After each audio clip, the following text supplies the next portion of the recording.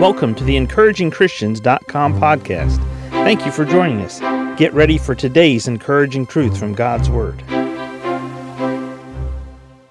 The Apostle Paul was writing to the church at Corinth in 1 Corinthians. He had many different subjects and topics that he wrote to the church at Corinth about. In 1 Corinthians 13 and verse 13, he makes the statement, "And now abideth faith, hope, charity, these three, but the greatest of these is charity. And now abideth faith, hope, charity, these three, but the greatest of these is charity." Now we're going to work backwards through this passage of Scripture because all of us, at some point, we have faith. As Christians, as believers, we have faith, just like the people at the church at Corinth did. We also have hope. We have an anticipation, an excited anticipation of something very positive. We also have experienced charity. What is charity? Why would the translators of the King James Bible use the word charity when it comes from the Greek word agape, which is translated love in so many different places? Well, the reason they use the word charity, because the kind of love that God expresses to us as sinners is just that. It's charity. God gave something not expecting anything in return. He gave. It's charity.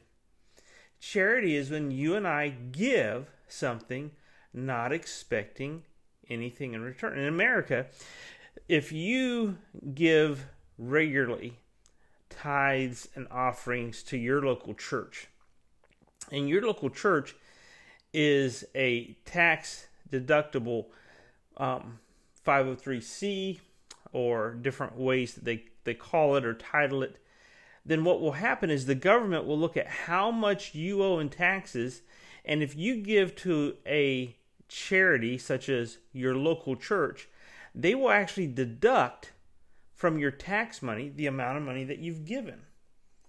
Now, it's really important because John, the Apostle John, who penned the book John, 1st, 2nd, 3rd John, and the book of Revelation, he is known very much for being the apostle of love. In fact, the truth of the matter is the Apostle Paul, he really wasn't known for his love.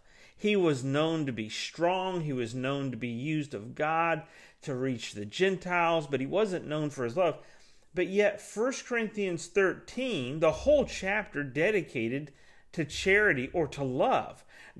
It's really an expression of love between brothers and sisters in a church setting because of what is supposed to be predominant in a church.